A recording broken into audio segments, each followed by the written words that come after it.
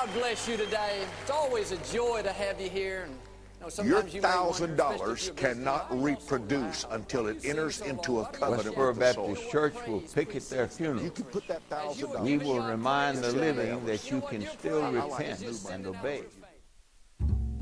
Woe be to the shepherds of Israel that do feed themselves. Should not the shepherds feed the flocks? Oh, yes, indeed.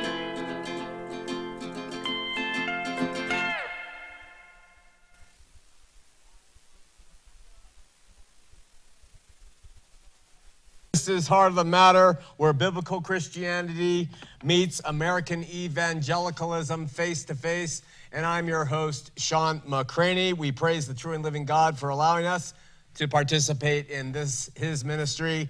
We pray that he will be with you and us tonight as we try to sort out truth from error. Years ago, I met with a man who became a good friend, Grant Palmer, down in Oceanside, California. He's a former LDS Institute instructor and author of several good books. The best, I think, being An Insider's View of Mormon Origins. And I think of all books a Latter-day Saint could read, I think that book is probably the best. Grant Palmer was brought before a LDS Church tribunal, a court of discipline, for writing that book. And he resigned from the church, I think, or was disfellowshipped. I can't remember which. Most of you are probably aware that recently Grant Palmer went public with a communication that detailed some meetings he's been having with upper echelon members of the church leadership, LDS church leadership, and what he reports is frankly astounding. I trust completely Grant Palmer in his reporting. That's one thing about him. His books and their recitations and quotes and everything are superb. So instead of paraphrasing the letter, I want to take some time to read it so we have an official version in our archives that people can go back and look at if they want. So here we go. Bear with my reading. We're going to go through and read the letter that Grant Palmer issued to the internet community. Ready? Here we go. In mid-October 2012, a returned LDS mission president contacted me to arrange a meeting. Several days later, he called again and said that a member of the first quorum of the 70 also wished to attend. He said the general authority would attend on condition that I not name him or repeat any stories that would identify him. He explained that neither of them, including the general authority's wife, believed the founding claims of the Restoration, that means Mormonism, were true. He clarified that they had read my book, An Insider's View of Mormon Origins, and had concluded that the LDS Church was not true, was not what it claimed to be. The general authority went to the MormonThink.com website for information and there discovered my book. The mission president said he received my book from the general authority. We have at this writing met 3 times. We first met on Tuesday, October 23rd, 2012, and again February 14th, 2013 at my house. On March 26th, 2013, we convened at the General Authority's house. Excuse me. Upon entering my home for the first meeting, the General Authority said, quote, "We are here to learn." I recognized him. He had been a member of the First Quorum of the 70 for a number of years. He had served in several high-profile assignments during this period. The following are the more important statements made by the General Authority during our first 3 meetings. We now meet monthly. He said that each new member of the Quorum of 12 Apostles is given $1 million to care for any financial obligations they have. I'm assuming that this is when they are made an apostle. This money gift allows them to fully focus on the ministry. He said that the overriding consideration of who is chosen is whether they are, quote, church broke, meaning, will they do whatever they are told? He said the senior 6 apostles make the agenda and do most of the talking. The junior 6 are told to observe, listen, and learn, and really only comment if they are asked. He said that it takes about 2 to 3 years before the new apostle discovers that the church is not true. He said it took Dieter F. Uchtdorf a little longer because he was an outsider. He comes from Germany. He said they privately talk among themselves and know the foundational claims of the restoration are not true, but continue on boldly, quote, because the people need it, meaning the people need the church. When the mission president voiced skepticism, I guess at what the general authority said, and named blank as one who surely did believe, the general authority said, quote, no, he doesn't, end quote. The $1 million gift plus their totally obedient attitude makes it easy for them to go along when they find out the church is not true. For these reasons and others, he doesn't expect any apostle to ever expose the truth about foundational claims. When I asked the GA how he knew these things, he answered by saying that the Quorum of 12 today is more isolated from the quorums of 70s now because there are several of them. When only one quorum of the 70 existed, there was more intimacy. During his one-on-one assignments with an apostle, conversations were more familiar. He said that none of the apostles ever said to him directly that they did not believe, but that it was his opinion based on, quote, his interactions with them. Also, that none of the 12 want to discuss truth issues, meaning issues regarding the foundational claims of the church. He said that the apostles' lives are so completely and entirely enmeshed in every detail of their lives in the church that many of them would probably die defending the church rather than admit the truth about Joseph Smith and the foundations of the church. The general authority stated that my disciplinary action, which would have occurred on the final Sunday of October 2010 had I not resigned, was mandated, ordered, approved by the first presidency of the church. I said that if the apostles know the church is not true and yet ordered a disciplinary hearing for my writing a book that is almost certainly true regarding the foundational claims of the church, then they are corrupt, even evil. He replied, that's right, end quote. The general authority said the church is like a weakened dam. At first, you don't see the cracks on the face. Nevertheless, things are happening behind the scenes. Eventually, small cracks appear, and then the dam will explode. When it does, he said, the members are going to be shocked and will need scholars, historians like me to educate them regarding the Mormon past. The mission president and the GA both said they attend church every Sunday and feel like a hypocrite and trapped. The GA said his ward treats him like a king when he gives firesides and speaks to LDS congregations. They have high expectations of him. He would like to do more in getting the truth out besides raising a few questions when speaking and giving my book to others when feeling comfortable.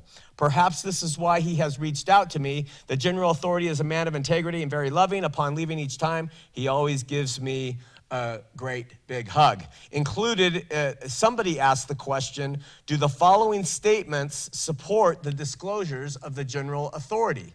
Listen to these things that apostles have said in the past. Apostle Boyd K. Packer said to Michael Quinn when interviewing him for a history position at BYU in 1976, quote, I have a hard time with historians because they idolize the truth. The truth is not uplifting, it destroys. Quoted in Faithful History, Essays on Writing Mormon History, and it gives the information there. Then it says, Thomas Stewart Ferguson, a California lawyer, church member and avid amateur archaeologist, took the Egyptian papyri that was gifted to the church in 1967 to several Egyptologists at Berkeley, and as I recall, Brown University, and had them independently translated. All said the papyri were common funerary rites from the Book of the Dead. Ferguson then took their statements to Apostle Hugh B. Brown at that time, and after reviewing the evidence, quote, with Brother Brown, he said that Brother Brown agreed with him that it was not scripture, that Hugh B. Brown did not believe the Book of Abraham was what the church said it was. It gives the citation there. Ferguson also said the same to Gerald and Sandra Tanner on December 2nd, 1970. This is what the Tanners said, quote, Mr. Ferguson had just visited with Mormon Apostle Hugh B. Brown before coming to our house and said that Brown has also come to the conclusion that the Book of Abraham was false, End of Grant Palmer's news release on the internet. I think this communication suggests a number of important things. I know it's been out for a while, and I know everybody's aware of it. I wasn't even aware of it till probably 2 or 3 weeks ago. But first, I think it suggests the best way for people to reach the top leaders in Mormonism. And that is through people like Grant Palmer. A man of reputation who is willing to make himself available to meet with them and speak to them about the truth. Obviously, they would never engage with a guy like me, and we've always known that, but perhaps more important is there are Christians out there who think that they can have relationships with the top brass of Mormonism, and somehow that is going to do something in bringing down or bringing the Mormon church to light. And it's just not so. No outsider, no Christian with his politically driven ministries or whatever is going to make a dent in the armor of LDS leadership. Why? Because those leaders in LDS North Temple will always look down on a Christian. They will always consider them a duped little puppet. And they will act like they are their friends, and they will act like there's this ecumenical side to Mormonism that will buddy up with the other churches. But in the end, what they are is they use these Christian leaders as puppets in order to further their own cause. Additionally, the letter unfortunately reveals what's at the heart of these LDS men. It's humanism. It's man. That's at the center of it. Let me explain. In the letter, the general authority talks about the church cracking, and Grant Palmer says, eventually small cracks appear, and then the dam will explode, and when it does, the general authority says, the members are going to be shocked and will need scholars, historians like me to educate them regarding the Mormon past. Let me tell you right now, while I love Grant Palmer and his scholarship is superb, when the dam breaks, those people are going to need Christians and Christian churches to be in a position to help them understand what the hell has happened and to bring them to the true Christ of love and faith and not of religion. And it just shows the mindset of that general authority. It's all intellectual. He thinks that they're going to need scholarship to help them. They don't need scholarship. What they're going to need is the true and living God.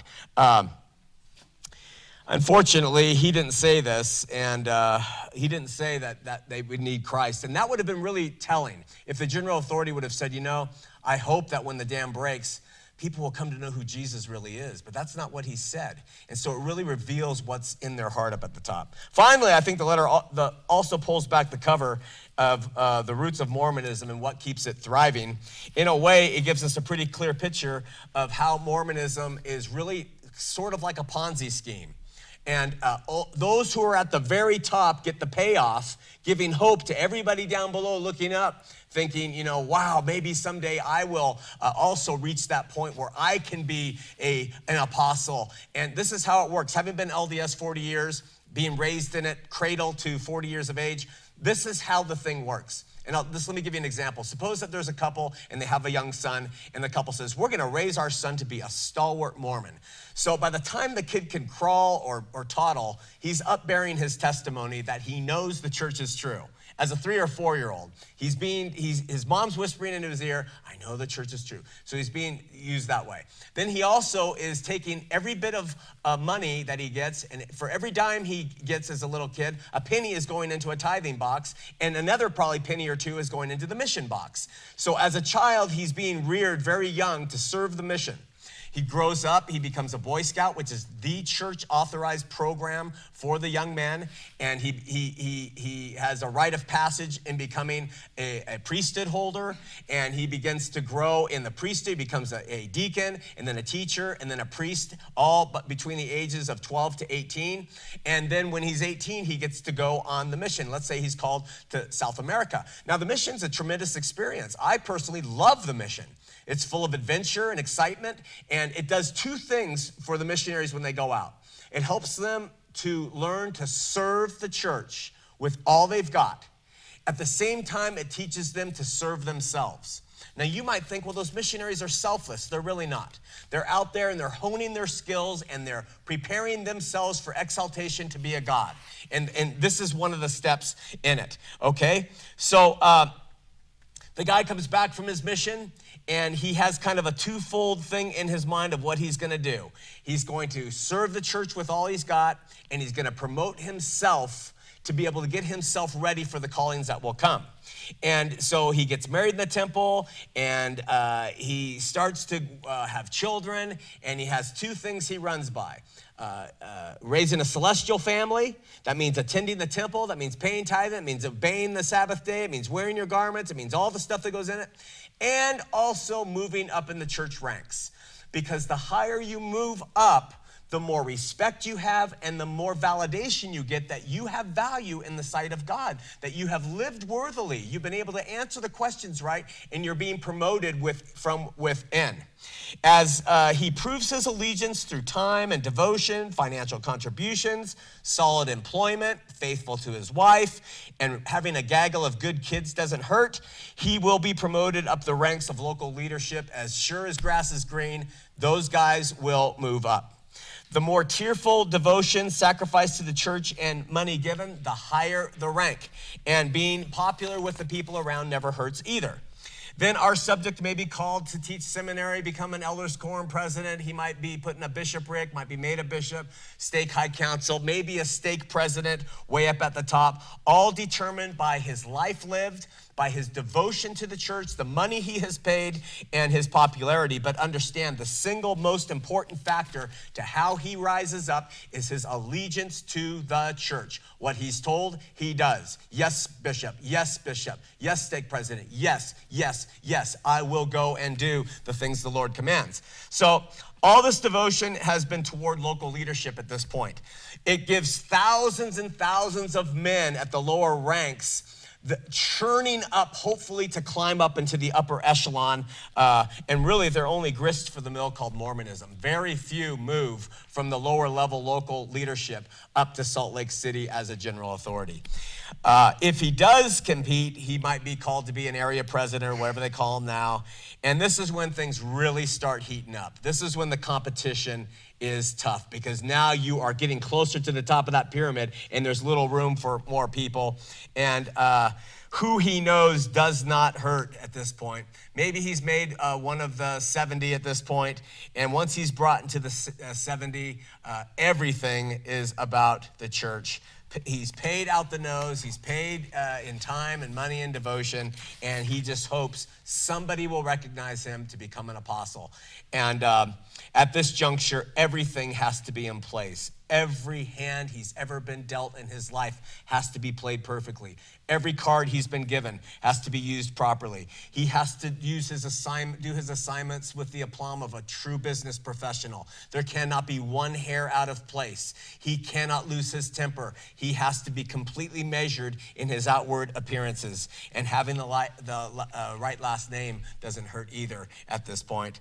And then, according to Palmer's meetings, once he is called to be an actual apostle, which automatically puts him in the running to become the prophet who's the head of the whole pyramid scheme. I mean, that is the coup de grace of all positions in the Mormon church. Prophet, seer, revelator, pictures in every church building for the rest of history. I mean, that is it. Once, if you can get to that, and that comes through tenure and time. So he becomes this beacon as an apostle to millions of men who hope to be like him. The sinister thing about this game is everybody is fodder. Everybody is grist for the mill. And by the time most active adults have served the mission, married in the temple, paid tithing, had kids, raised them in the young programs, you are so steeped in it, there's no chance of you coming out unless you fall and sin and do something where the whole community turns on you, or you feel so guilty you can't, because you can't measure up, or your eyes open. You get a library card, as my friend Reed said, and you start reading about the history, and you walk for that reason. What a sad, sinister regime, and this is one reason we have donated so much time to trying to expose it. You want a lot more information, go to www.hotm.tv, and you can watch a whole bunch of videos that talk about that stuff. from there. Before we go to prayer, I want to tell you about a genuine miracle. We have been talking about miracles of healing. We've been talking about prosperity gospel. I want to tell you, from my opinion, how miracles work. This is an authorized, authenticated, genuine miracle because it happened to me this week. Let me share it with you to the glory of God and how I think miracles work in this day and age. Since March, we have been trying to get this building that we are meeting in to also be used for our church. The city that we are in won't let us do it. They've had us jump through hoop after hoop after hoop. And they keep, as we go on, revealing new things they want. Now, maybe this is par for the course for trying to do something like this. But they'll say, this is what you need, we do it. And then they say, you also need this, we'll do it. And they'll say, we also need this. Well, we got an email on Thursday of last week, and we were told, without warning, listen to this, we were told that we had to now, after we've jumped through all the hoops, hire a mechanical engineer to come into this building, test the building's envelope as a means to mathematically prove that the ceiling and walls, windows, doors, exits by square footage, that the heating system in here is capable of keeping the occupants warm 36 inches above the ground and higher, 68 degrees when it's 8 degrees outside in the winter.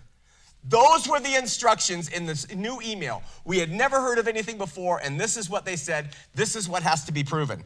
So it would mean that these engineers come in and they factor in all these things, do all these computations. So after an hour of sighing and crying, we called several mechanical engineers and learned it would run somewhere in 1,000, upwards of 3,000, depending on the mechanical engineer, and would take 2 to 4 weeks to get the computations done. That would be 2 or 3 or 4 more weeks of delay before we could get the letter stamped with them into the city. And I was just like, unbelievable. Well, Friday morning, I get a call from a guy. His name is Scott, and he was on the list of mechanical engineers I pulled from the internet. And I didn't mean to call him because he was in a place called Taylorsville. Now, not being from Utah, I thought Taylorsville was near a place called Eagle Mountain, far away. But I called him anyway. So he calls me back Friday morning. Hey, you sound a little desperate. I said, I am. Well, what do you need? And I told him. He said, well, let me come over. I said, you want to come over all the way from Taylorsville? He says, yeah, I'm right down the street. I learned Taylorsville is right on the other side of the freeway. Don't ever ask me for directions. So we have the guy, and he shows up, and he comes in, and he's like, and he looks around, he takes out his paper, he starts marking things, he starts talking to himself. He's a total engineer guy. He gives me his card. He's the president of an engineering firm. And he walks about, and then he comes outside, and he says, what is this place? I said, well, we're trying to be a church, but it's a studio for television production. And he said, I'll have a letter for you in an hour and a half. And I said, an hour and a half? I said, you gotta be kidding. He said, no, I've got this figured out. I've done this long enough. Your BTUs for that are plenty. You're not gonna have to worry about a thing. I can't believe it. I said, how much do we owe you? I'll do it for free. I'm like, for free? For free, an hour and a half versus $3,000 to $5,000 in 4 weeks? What is this about? Why are you doing this? I said that. He said, I had a heart attack last year. And I was healed from the heart attack from the doctors in the hospital. And I've been thinking, I need to do something with my life. I've been given a second chance at life. And I walked in, I saw that cross and everything, and I was just like, wow. So I just want to do it for you. So I'm dumbfounded. I'm driving the car. His secretary calls. And his secretary says, listen, hey, come. We'll have the letter ready for you in about an hour. Also, you can pay us then. And I said, well, your president said we didn't have to pay you. She breaks out in hysterics. Okay, you're funny. I'll figure out how much you owe, and we'll go from there. I said, no, really, he did. She said, it's not possible. I said, it's possible. She said, he would never give anybody anything free. I said, I worked for him for 7 years. He does not give anything free. He said it would be free. And so then she goes, let me check. She calls back. She says, okay, we'll see you in an hour. She didn't say anything. I showed up, letter in hand, stamped, letterhead, all things cleared, take it to the city. That is a miracle. That is a miracle. That is how God works in our lives. Praise God. Nothing to do with me conjuring up the faith. We simply go forward, We do what we are trying to do. If we had gotten an engineer who said it's going to take 4 weeks and it's going to cost you $500 or $1,000 or whatever, we would have had to do it. You just keep going forward. God knows how he's going to work things for you. He knows where it's going to work the best. He knows when to step in, how to step in, and that's what you have faith in. That's what you trust in when you're looking for the miracles in your Christian life. Let's go and talk about prosperity teachings, but first let's have a prayer. Father God, and this prayer, by the way, is dedicated to Alan, who loves when I pray before the program. Lord, God in heaven, we seek you and need you in our lives. We lift up our problems and our anger and our hatred and our sin nature and all the stuff that we're about as humans, and we lift it up to you who took care of it, and then we turn and we walk in faith.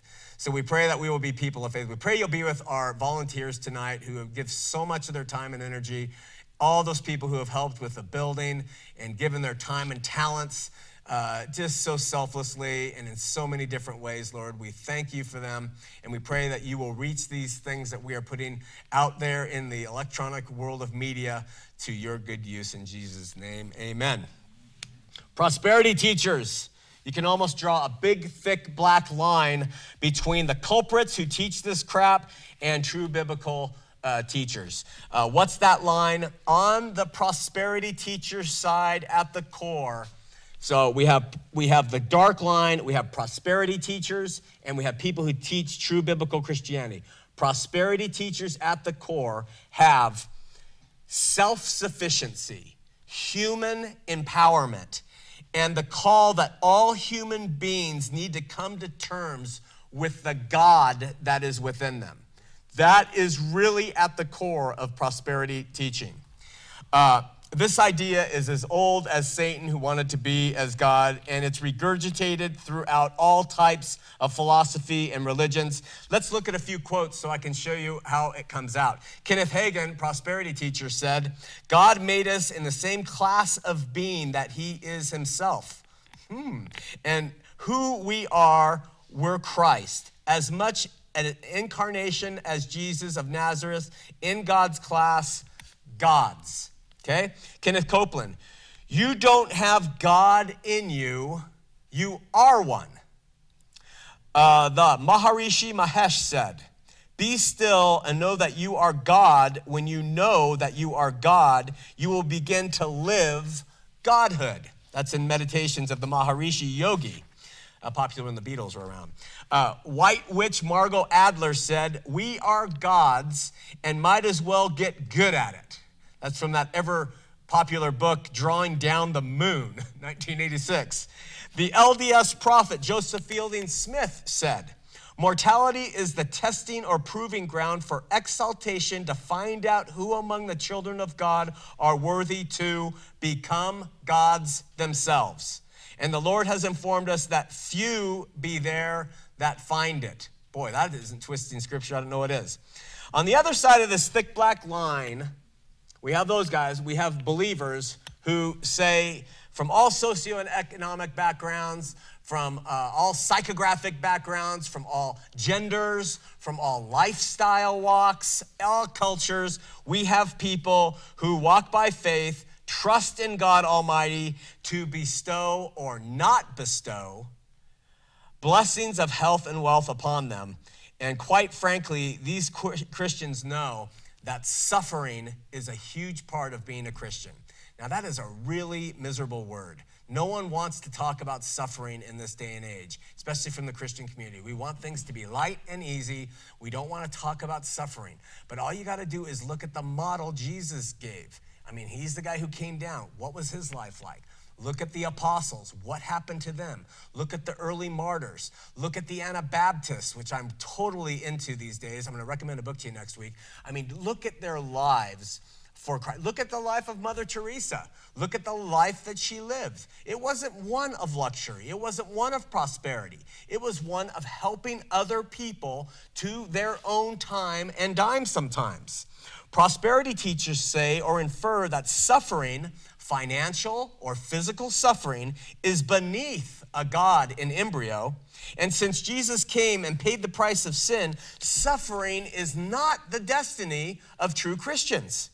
They must not read the New Testament. Look at the life of Christ. He had no place to rest his head. I do not see the prosperity of Jesus. I see a man of sorrows, acquainted with grief. I do not see his 12 apostles who did their life's work after Jesus paid the price with his stripes and died on the cross and ascended.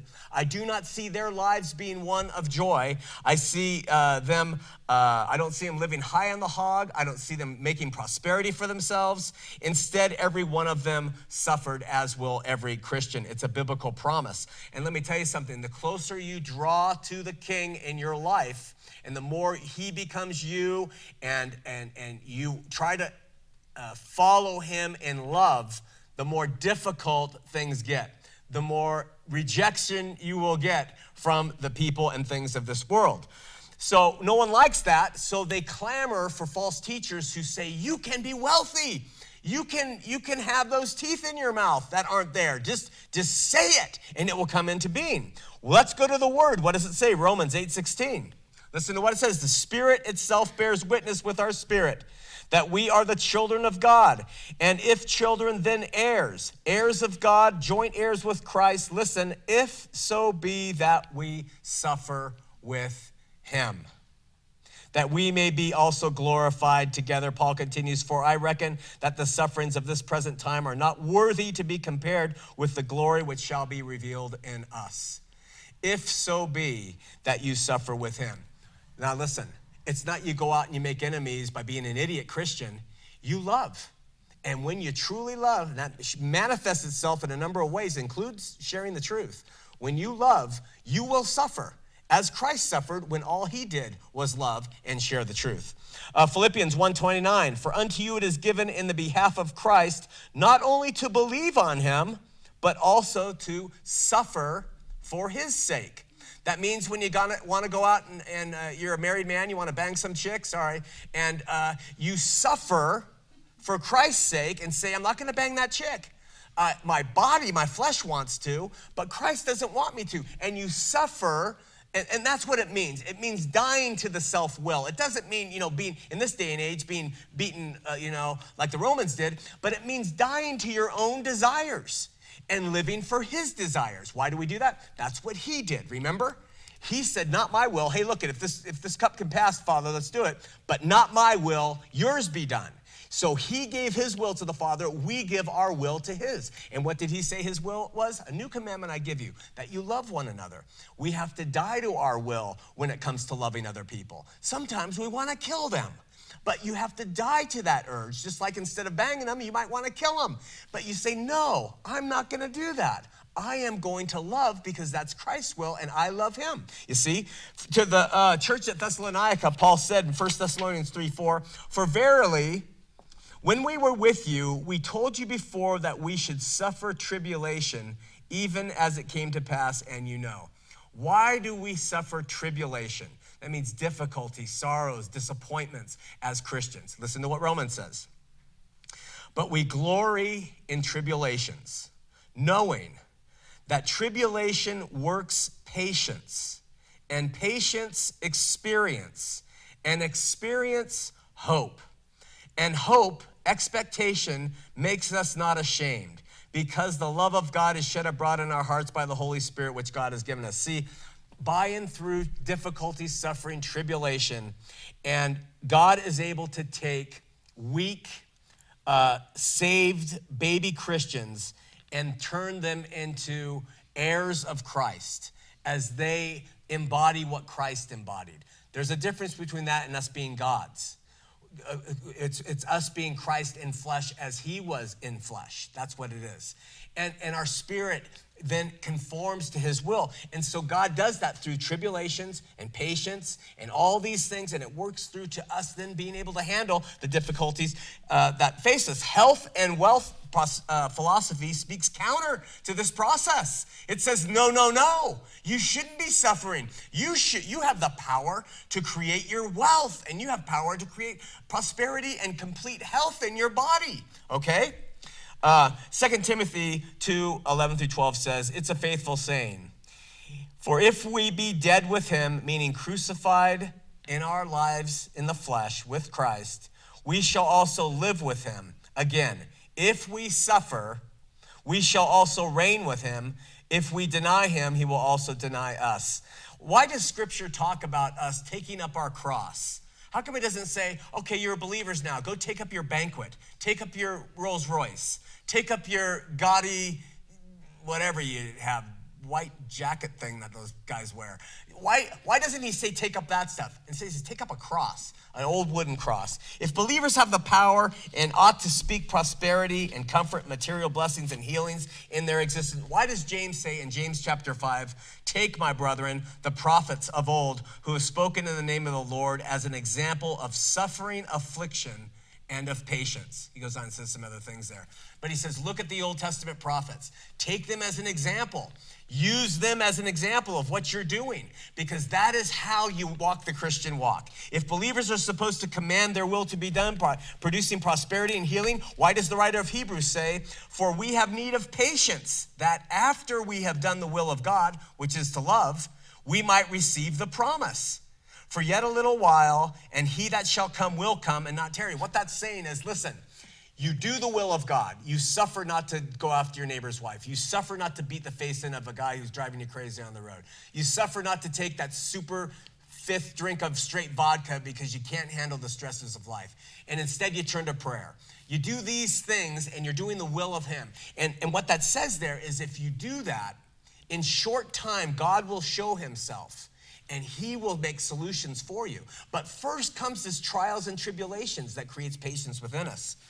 Was the Apostle Paul, who was also a recipient of Christ's stripes, weak in faith? Certainly he didn't live a prosperous life. Listen to what it says in 2 Corinthians about him. Paul says, in labors more abundant, in stripes above measure, in prisons more frequent, in deaths oft. I mean, the guy says he was killed at one time. Of the Jews, 5 times received I 40 stripes, saved one. 5 times he was beaten with the rod, 39 times. Thrice I was beaten with rods. Once I was stoned. Thrice I suffered shipwreck. A night and day I have been in the sea. In journeyings often, in perils of waters, in perils of robbers, in perils by my own countrymen, in perils by the heathen, in perils in the city, in perils in the wilderness, in perils in the sea, in perils among false brethren. That's the worst one. In weariness and painfulness, in watchings often, in hunger, in thirst, in fastings often, in cold and nakedness. That's how Paul described his life. Sound like prosperity teaching and health and wealth to you? Let's wrap this up by looking at the passages. Actually, we're going to do this next week. We're going to take the passages that prosperity teachers use, and we're going to explain them, and then we'll wrap up this hoary little section on prosperity teachings, which does not belong in the body of Christ at all. Let's open up the phone lines. We are trying to take calls. Let's do it again. 801-590-8413. 801-590-8413. While the operators are taking your call, Derek, our cameraman, astute and trained at AFI, School of Fine Camera Arts, he's about to show you the inside of the studio we're trying to get the city to let us meet in. Derek, give it a whirl.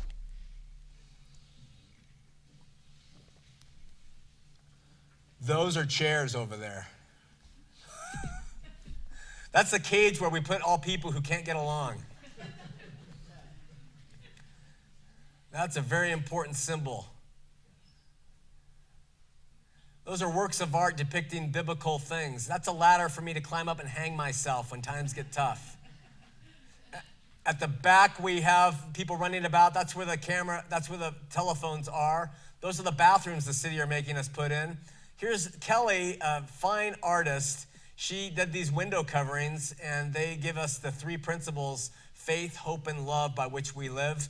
And then Derek is coming back around. That is a red door. That's a really red door.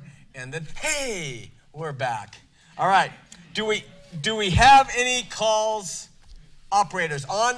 We have a little bit of a phone problem, but we have a call coming through right now, and it's going to be put up on the screen. 801-9...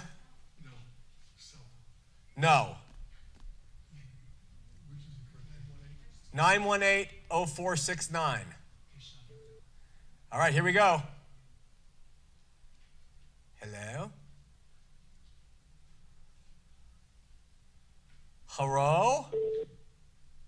you there? Rats.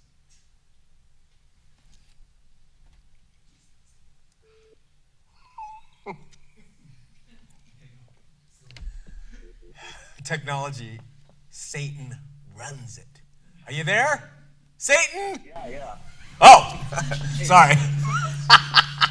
All right, what's going on? We're going to try to hear you. Okay, I just want to say that I love your show, and I think it's great what you're doing. I was just looking for some advice from you. Yeah. So, I'm evangelical Christian, and I'm dating a Mormon girl. She goes to college in Utah. And right now, we're having a bit of a rough time. We're seeing if we can go any further in our relationship. Okay. And she is, we're both trying to look for the truth. And she gave me a copy of the Book of Mormon to find if her church is true, even though I know it's not. But I was just wondering what would be the source to give her so that she could read and understand that it's false.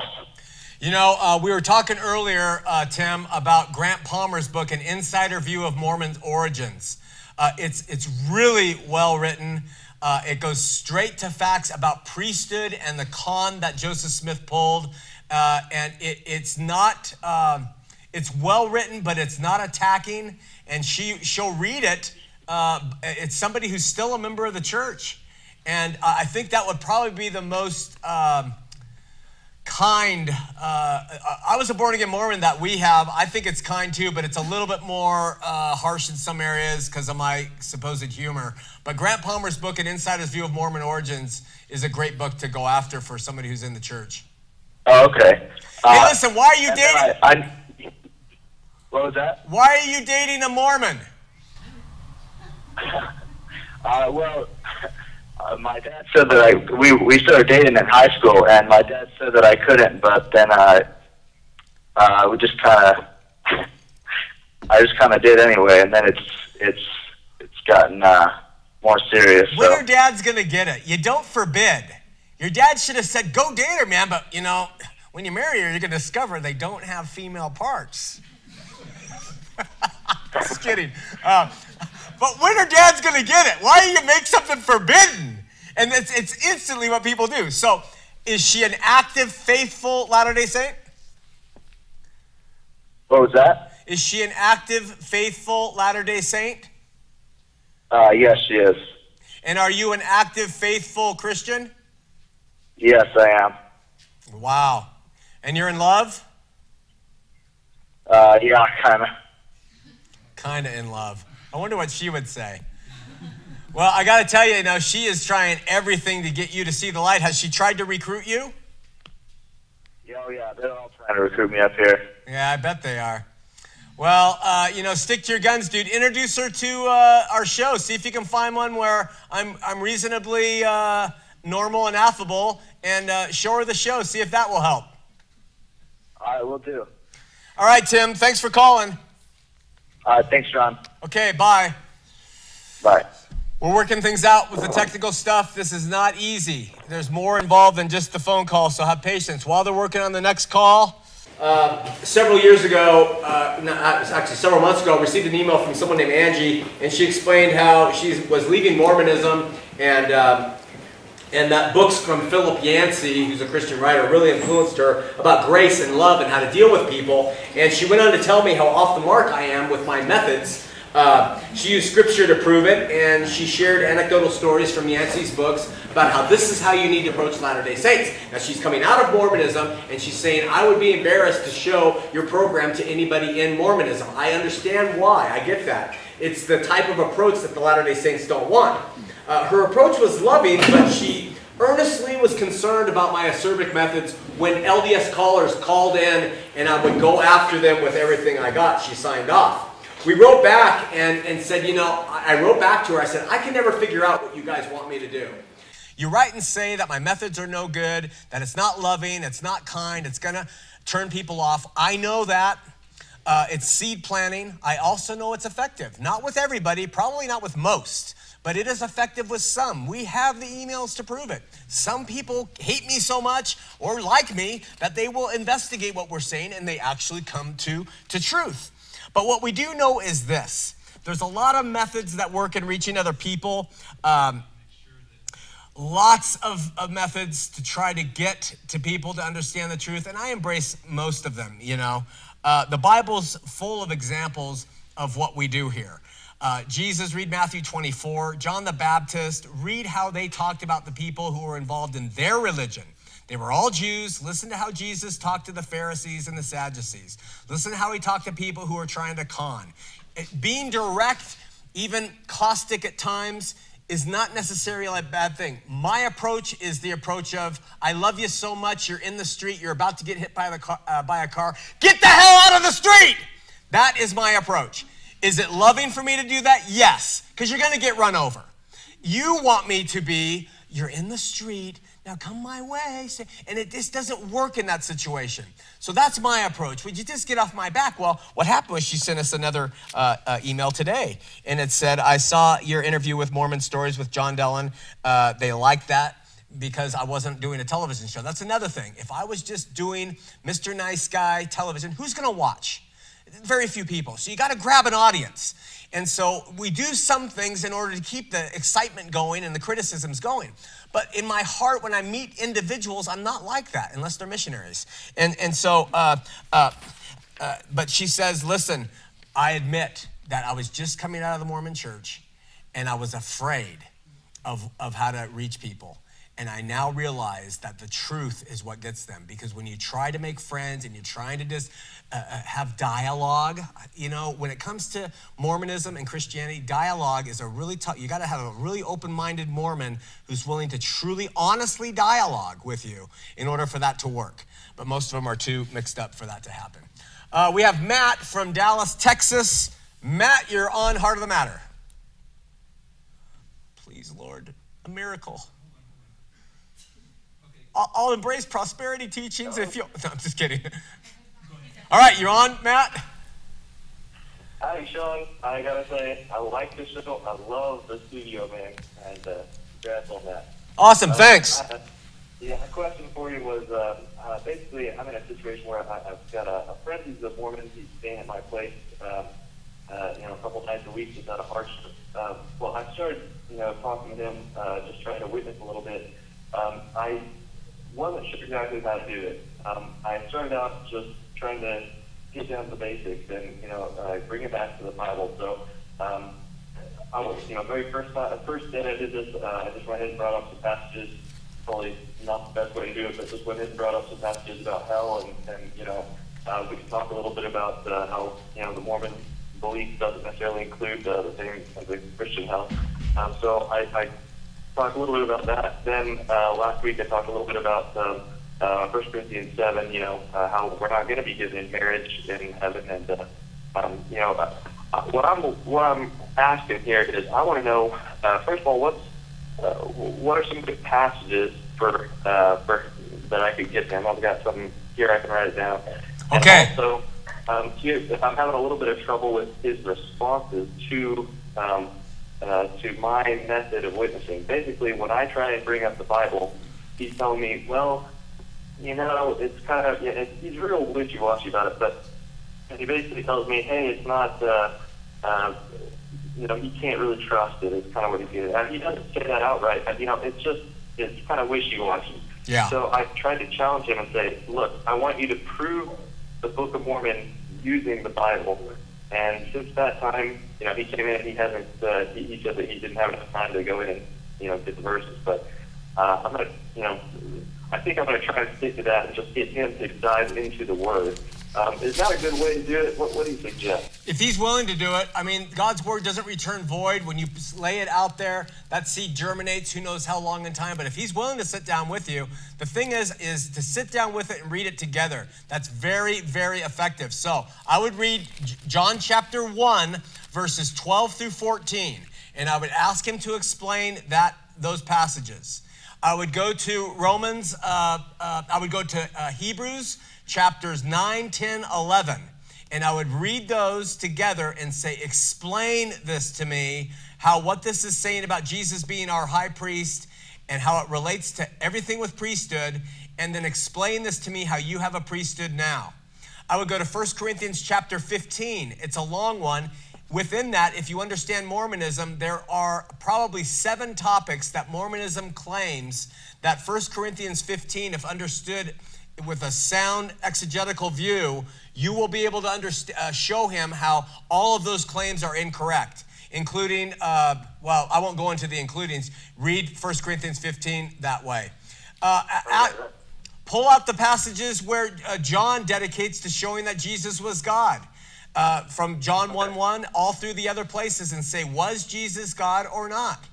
That sounds good. Now, what about, because I've watched a few episodes and I've been doing a little research on my own. There's a lot of archaeological and historical evidence.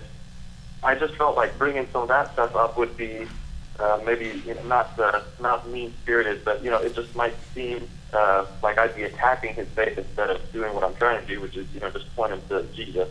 Yeah. Do you agree, or do you think that? What do you think? Depends on the person. Here's the deal. Why someone leaves Mormonism is almost as important as if they leave Mormonism at all. If they leave because they find that the whole thing is a sham, before they find out who the true Jesus is relative to his word, then you have people who go to atheism, and you're going to find your friend drinking scotch one night and not wanting to take off a bunny suit. I mean, he's going to lose his mind. And so it's important to get... Wait, hold on a second. Do what? Oh, forget that last part. But it's important to get him to understand that there is truth, at the same time getting him to understand the lies he's been given, and it's a fine balance. But you're a good friend who's concerned. I'm sorry, Sean. I'm having a little bit of a trouble connecting real quick. I'm going to call back. It's not a little bit, you. okay? You're going to call. Don't call back. Is he gone? Hey, wait. Hey, can you hear me? I can hear you fine, Matt. Okay. Appreciate that. Hey, you, I got a question about the evangelical. Do you take a question about just evangelical Christianity as well? Oh, sure. Please. Okay. And this is not, I haven't, done any research on this yet, but I'm watching one of your other programs. I saw that you don't really believe in the tithe. What's the, if I can ask, what's the reason for that? And what, do you believe that Christians ought to donate money, to the church, or do you think that that's not a biblical commandment? We're going to cover tithe. We're going to cover tithing in 2 weeks, Matt. But let me say this: Okay, I appreciate it, Sean. I'll be watching the show. Thanks, man. Oh, there's a delay. Is there a delay with him? We got another phone call right now. We're going to be talking to Mike from New York. Mike, you're on Heart of the Matter. Mike? Boy, you have a very handsome voice. Are you talking to me, Sean? Is this Mike? Yeah, I can barely hear you. You talk and then hang up. Yeah, and now the stream is gone, too, on my computer. We're back. All right. I came out of Mormonism in like 2002. Yeah. And I wanted to talk to you about, how they're Old Testament believers, Old Testament, and they rely on that heavily, I think. And they don't really mention the New Testament so much as far as who they are in Christ and who they are as believers. They don't say, I'm crucified with Christ, and nevertheless I live, is where it says in Galatians. And that perfection, they're trying to reach perfection. And I'm just wondering, do they even read the New Testament? I don't remember reading it. Are they just totally focused on the man and doing good, or seemingly doing good? I just want to get your take on that. Thanks, Mike. Pretty much they are centered on doing good, in making themselves better, in performing in the flesh, in morally correcting their direction in life. Nothing wrong with that. but you're right. They do miss the whole New Testament, especially the Pauline epistles. They miss the Pauline epistles message of salvation by faith and faith alone. And so they try to earn their salvation, like Romans 10 says, that they go about trying to establish their own righteousness the way the Jews did in the Old Testament. So they are very much an Old Testament church. The Book of Mormon is very much a 1st and 2nd Kings book, and you can see how it influenced Joseph Smith in writing it. So what you see in Mormonism is very true, and that's one of the sad things about it, because if you go about trying to establish your own righteousness, you're screwed. You're never going to do it. And so they're on the hamster wheel of perfection, and they're running and running and running and panting and doing everything they can, and yet they're never, ever going to be satisfied, and it's the saddest thing. So it's a good point, Mike. Really appreciate it. Okay.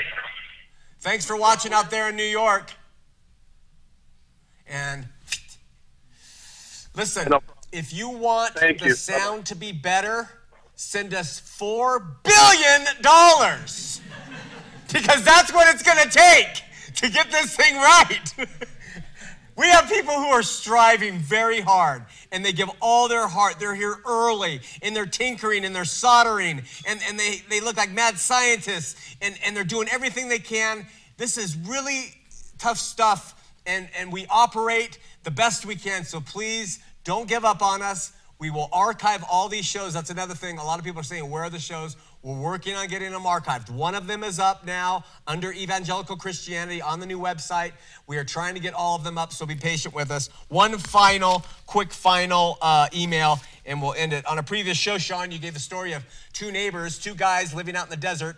And what I did was I said, there's one guy, and he's lived just a hellacious life. He's a bum. He's a creep. He doesn't pay his child support. He's a drug addict. He's a whore, whatever that is. He's all those things, okay? And then we have another guy, and he's lived just a really good life. I mean, really good life, all right? But this other guy doesn't believe in Jesus, and neither does the bad guy. Well, a 747 is coming toward the house. I explained this on another show, and the 747 is going to hit both houses. And I say, before the 747 hits, the bad guy realizes, man, my life's been a waste. I've done nothing. I'm a loser. I'm a sinful guy. I wonder what's going to happen with me. And learns about Jesus somehow in that second. And he asked Jesus sincerely to forgive him, become Lord of his life. The other one says, well, I've lived a great life. I've done all good things. God, you're going to have to accept me. This Jesus thing I just don't get. And the plane hits him. The bad guy goes to heaven. The good guy goes to hell. And people freak over that little example. They hate it. They can't stand it. Now, the good guy goes to a very lesser place in hell. Hell has many levels. He lived a good life. There's the real demonic people. They go to the lower levels according to the Bible. I'm just saying what it says.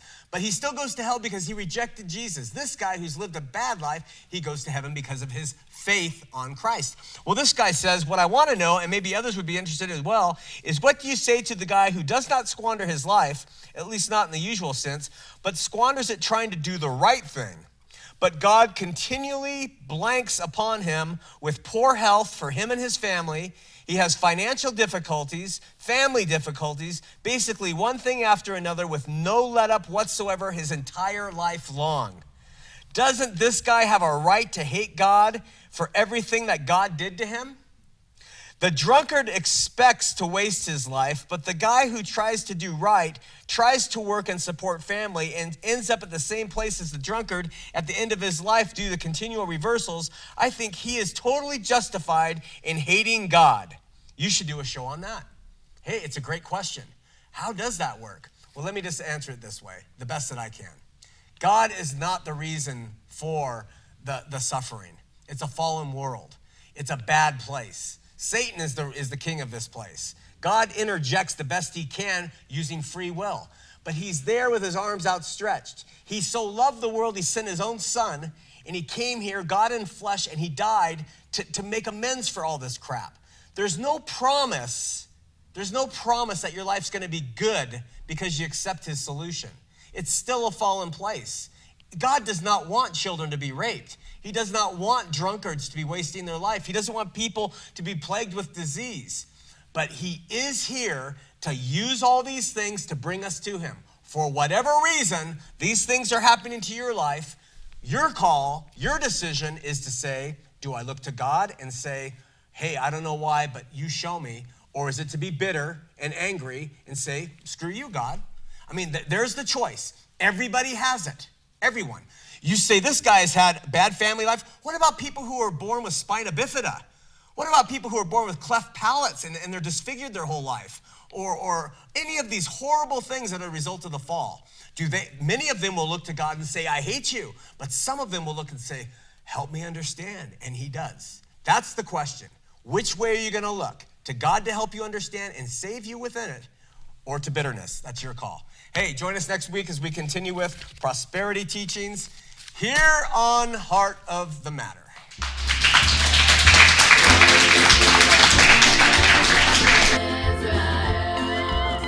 That to feed themselves, should not the shadow